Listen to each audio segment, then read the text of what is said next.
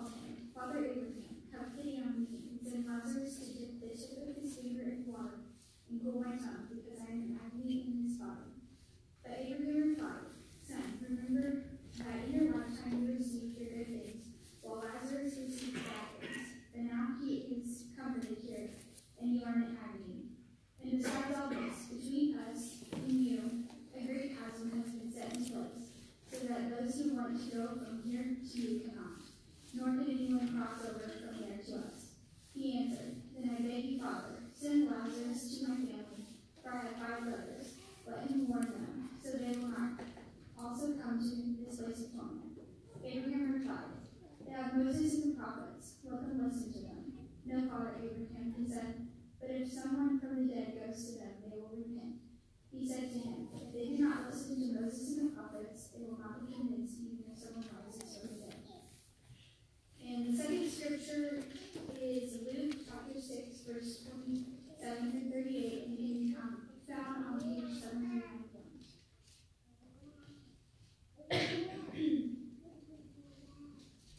But to you who are listening, I say, love your enemies, do good to those who hate you, bless those who curse you, and pray for those who mistreat you.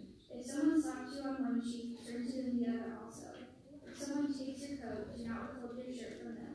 Give to everyone who asks you, and if anyone takes what belongs to you, do not demand it back. Do to others as you would have them do to you. If you love those who love you, what credit is that to you? Even sinners love those who love them. And if you do good to those who do good to you, what credit is that to you? Even sinners do that. And if you lend to those from whom you expect repayment, what credit is that to you? Even sinners lend to sinners, expecting to be repaid in full. But love your enemies, do good to them, and lend to them without expecting to get anything back. Then your reward will be great, and you will be children of the Most High, because He is kind to the ungrateful and wicked. Be merciful, just as your Father is merciful. Do not judge, and you will not be judged. Do not condemn, and you will not be condemned. Forgive, and you will be forgiven. Give, and it will be given to you. A good measure, pressed down, shaken together, and running over, will be poured into your lap. For with the measure you use, it will be measured to you.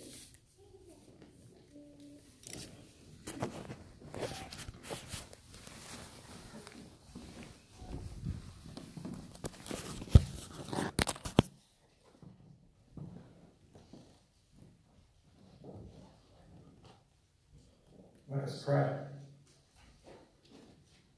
Lord, set us in the light of your word, that we might meditate on your teachings day and night. Amen. Now, the story is told of a military chaplain who reported to a new duty station. And when he arrived, some of the men asked him a question.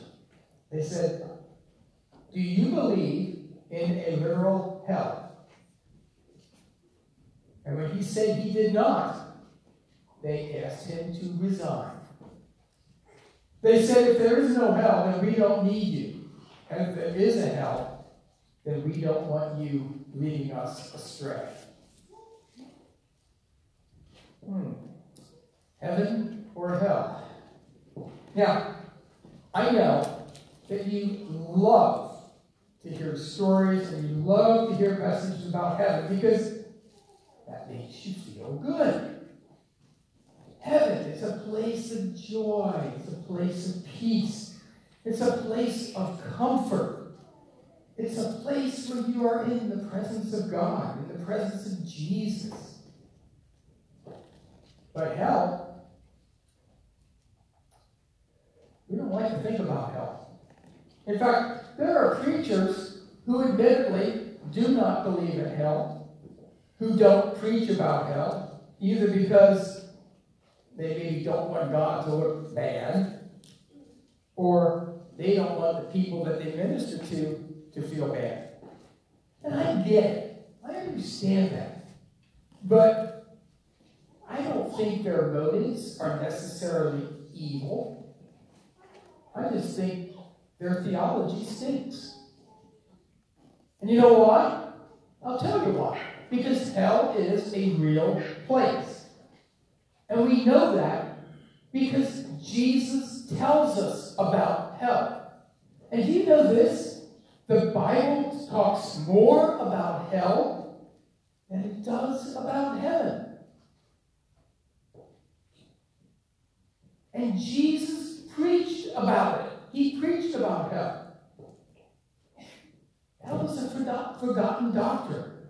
If you don't believe me, go down to Evansville to the Vineyard or go to any Christian bookstore and ask them where the commentary and the theology section is in the store. Now, after you walk past all the stuff that we call Jesus junk, pictures, jewelry, trinkets, the $1.95 stuff you can pick up, and you walk past the Christian novels, and you go past the latest top 10 Christian books, and the vast selection of Bible translations, and the latest music CDs, and the book section that tells you how to build a church like I did it, eventually you get into a small section, usually in the back of the store, that has a few Bible commentaries and theology books. Let's see here. I'm looking through that section, and I don't see any section that has books about hell. And so you ask the store manager, hey, where are the books that talk about hell? And he says, we don't have any. It depresses people too much. Well, it can be depressing. But hell has always stirred negative passions. And that was true even in Jesus' time. And today the subject is virtually taboo, even in the church. Because you see, hell is an embarrassment to those who want Christianity to fit the modern thought of universal goodwill and broad-minded tolerance. It's an inconvenience to those who want the biblical message to sound cheerful to the unchurched people. It's an irritant to those who want a religion that makes people always want to feel good about themselves. And some pastors and some people in general openly wonder, how can a truly loving God send somebody to a place of eternal punishment? And it's an offense to those who care so little about righteousness and don't really fear God, but want to maintain some air of piety anyway. And as I say, many and maybe even most pastors will deny the existence of hell. But think about it. Think about this. If there is heaven, how can there not be hell? Now, the thing is this: God is holy. God is just. God demands righteousness, and God hates sin. And the Word of God tells us that often God will punish evildoers with everlasting punishment and everlasting fire. And Mark chapter 9 describes hell repeatedly as a place where the Word does not die and the fire is not quenched.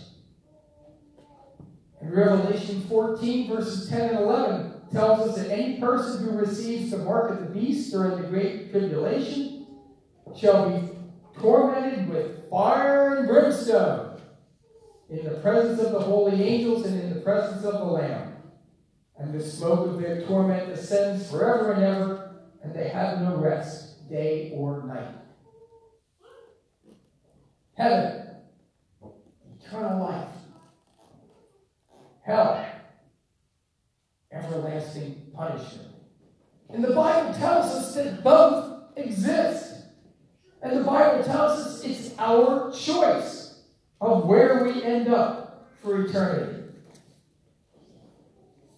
So that brings us to our parable this morning that Faith read. The parable of the rich man and Lazarus. Because that parable is the most vivid description of hell in the entire Bible. It is a horrific and deeply unsettling story if you really look at it closely. And it's right if you get troubled or if you get upset by that story. But you know, if we believe in Jesus Christ as our Lord, it's our duty to believe what it is that he taught. And that includes his many graphic warnings about eternal punishment. And so consider the two main characters in this parable. First, we have Lazarus. He's a poor man. He's a beggar. He has nothing at all. Dressed in rags, covered in sores. He has nothing but his faith in God. And he's given a name, Lazarus, because his name means he who the Lord has helped. And he's got sores so badly over his bodies that the dogs came and licked his sores. I've got a dog that likes to lick me, but she doesn't lick my sores because I'm not covered with sores. So that's a good thing. But when Lazarus died, he gets carried off to Abraham's bosom. That's the Jewish interpretation of heaven.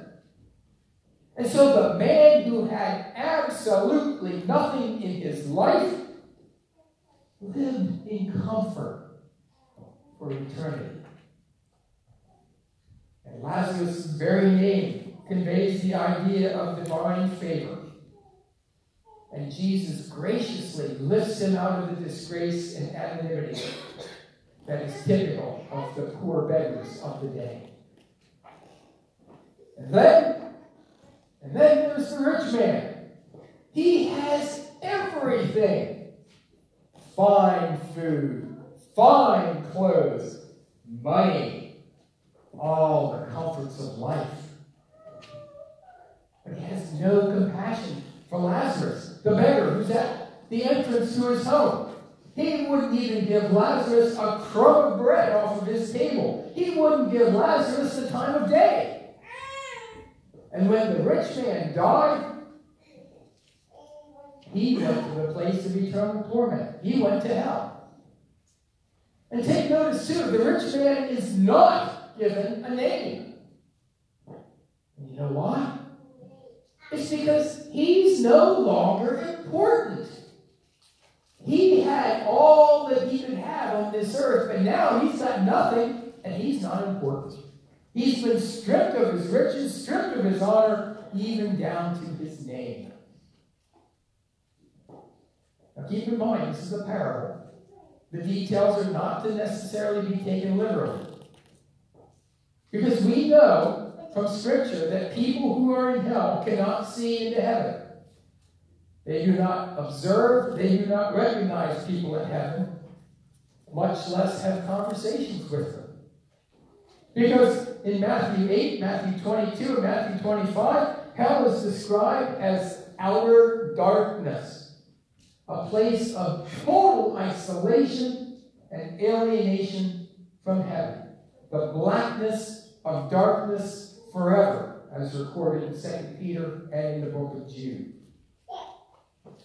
But Jesus tells us clearly what it's like to be in hell. He says it's an agonizing existence, full of regret, full of anguish, relentless, burning torment, full of consciousness without hope forever and ever. And there's no possibility of escape. There's no rest. There's not one fingertips drop of relief that will ease the suffering and diminish the pain of the soul that's eternally tormented. It is a horrific, heartbreaking picture of absolute damnation. Wow. You feeling a little uncomfortable about that? Maybe some of you are squirming a little bit in your seats. And maybe you should be. Like someone told me when you preach, one of your tasks is to comfort the afflicted and afflict the comfortable. I would say I might be afflicting some of you who may be a little on the comfortable side. But Jesus preached so much about hell. He was being like a fire alarm. He was warning the people that there was going to be a place of torment, a place of weeping and gnashing of teeth, a place of eternal punishment. And if Jesus hadn't warned us about that eternal hell, why should we bother to change our lives? I mean, there are folks who are out there who figure, you know what? I like sinning. I like going out, getting drunk, sleeping around, living however I please. And so what if I die? So what if I don't get to go to heaven? I really didn't want to go anyway. I didn't want to play a harp. Which, by the way, they don't play harps in heaven. I just want to live the way that I live. And if I die, I just don't leave the grave. Why should I care? Why bother? Why bother believing in Jesus Christ? Why bother repenting? Why bother getting buried in the waters of baptism and rising up as a new creation? I only get to go around once in life, so I'm going to grab all the gusto that I can get.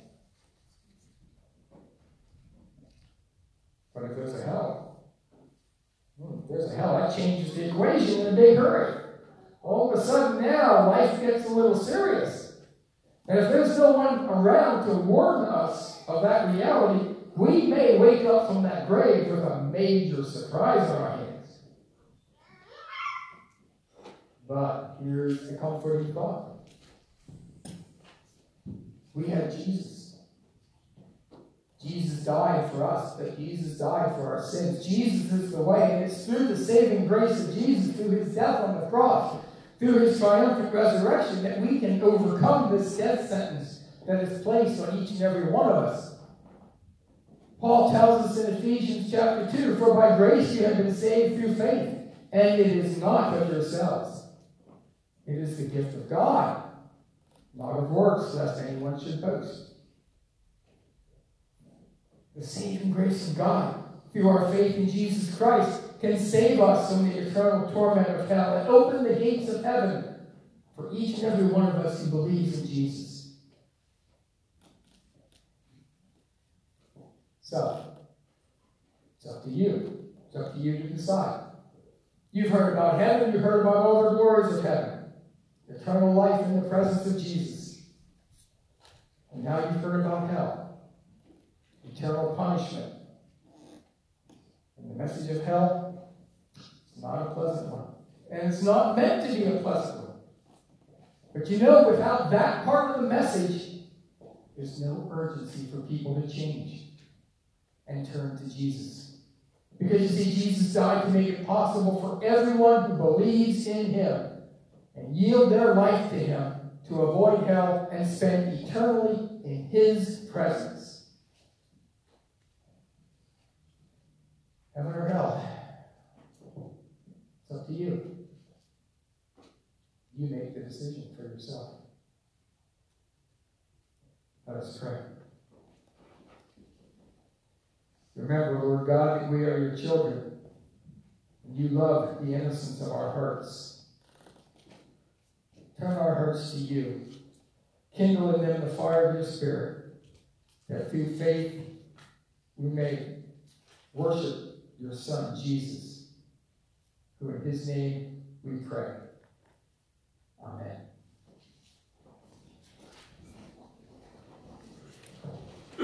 Our closing hymn in the red hymnal is number 580. We're going to sing this through 2 times. And as we sing this, we will receive our Harvest of Hope offering.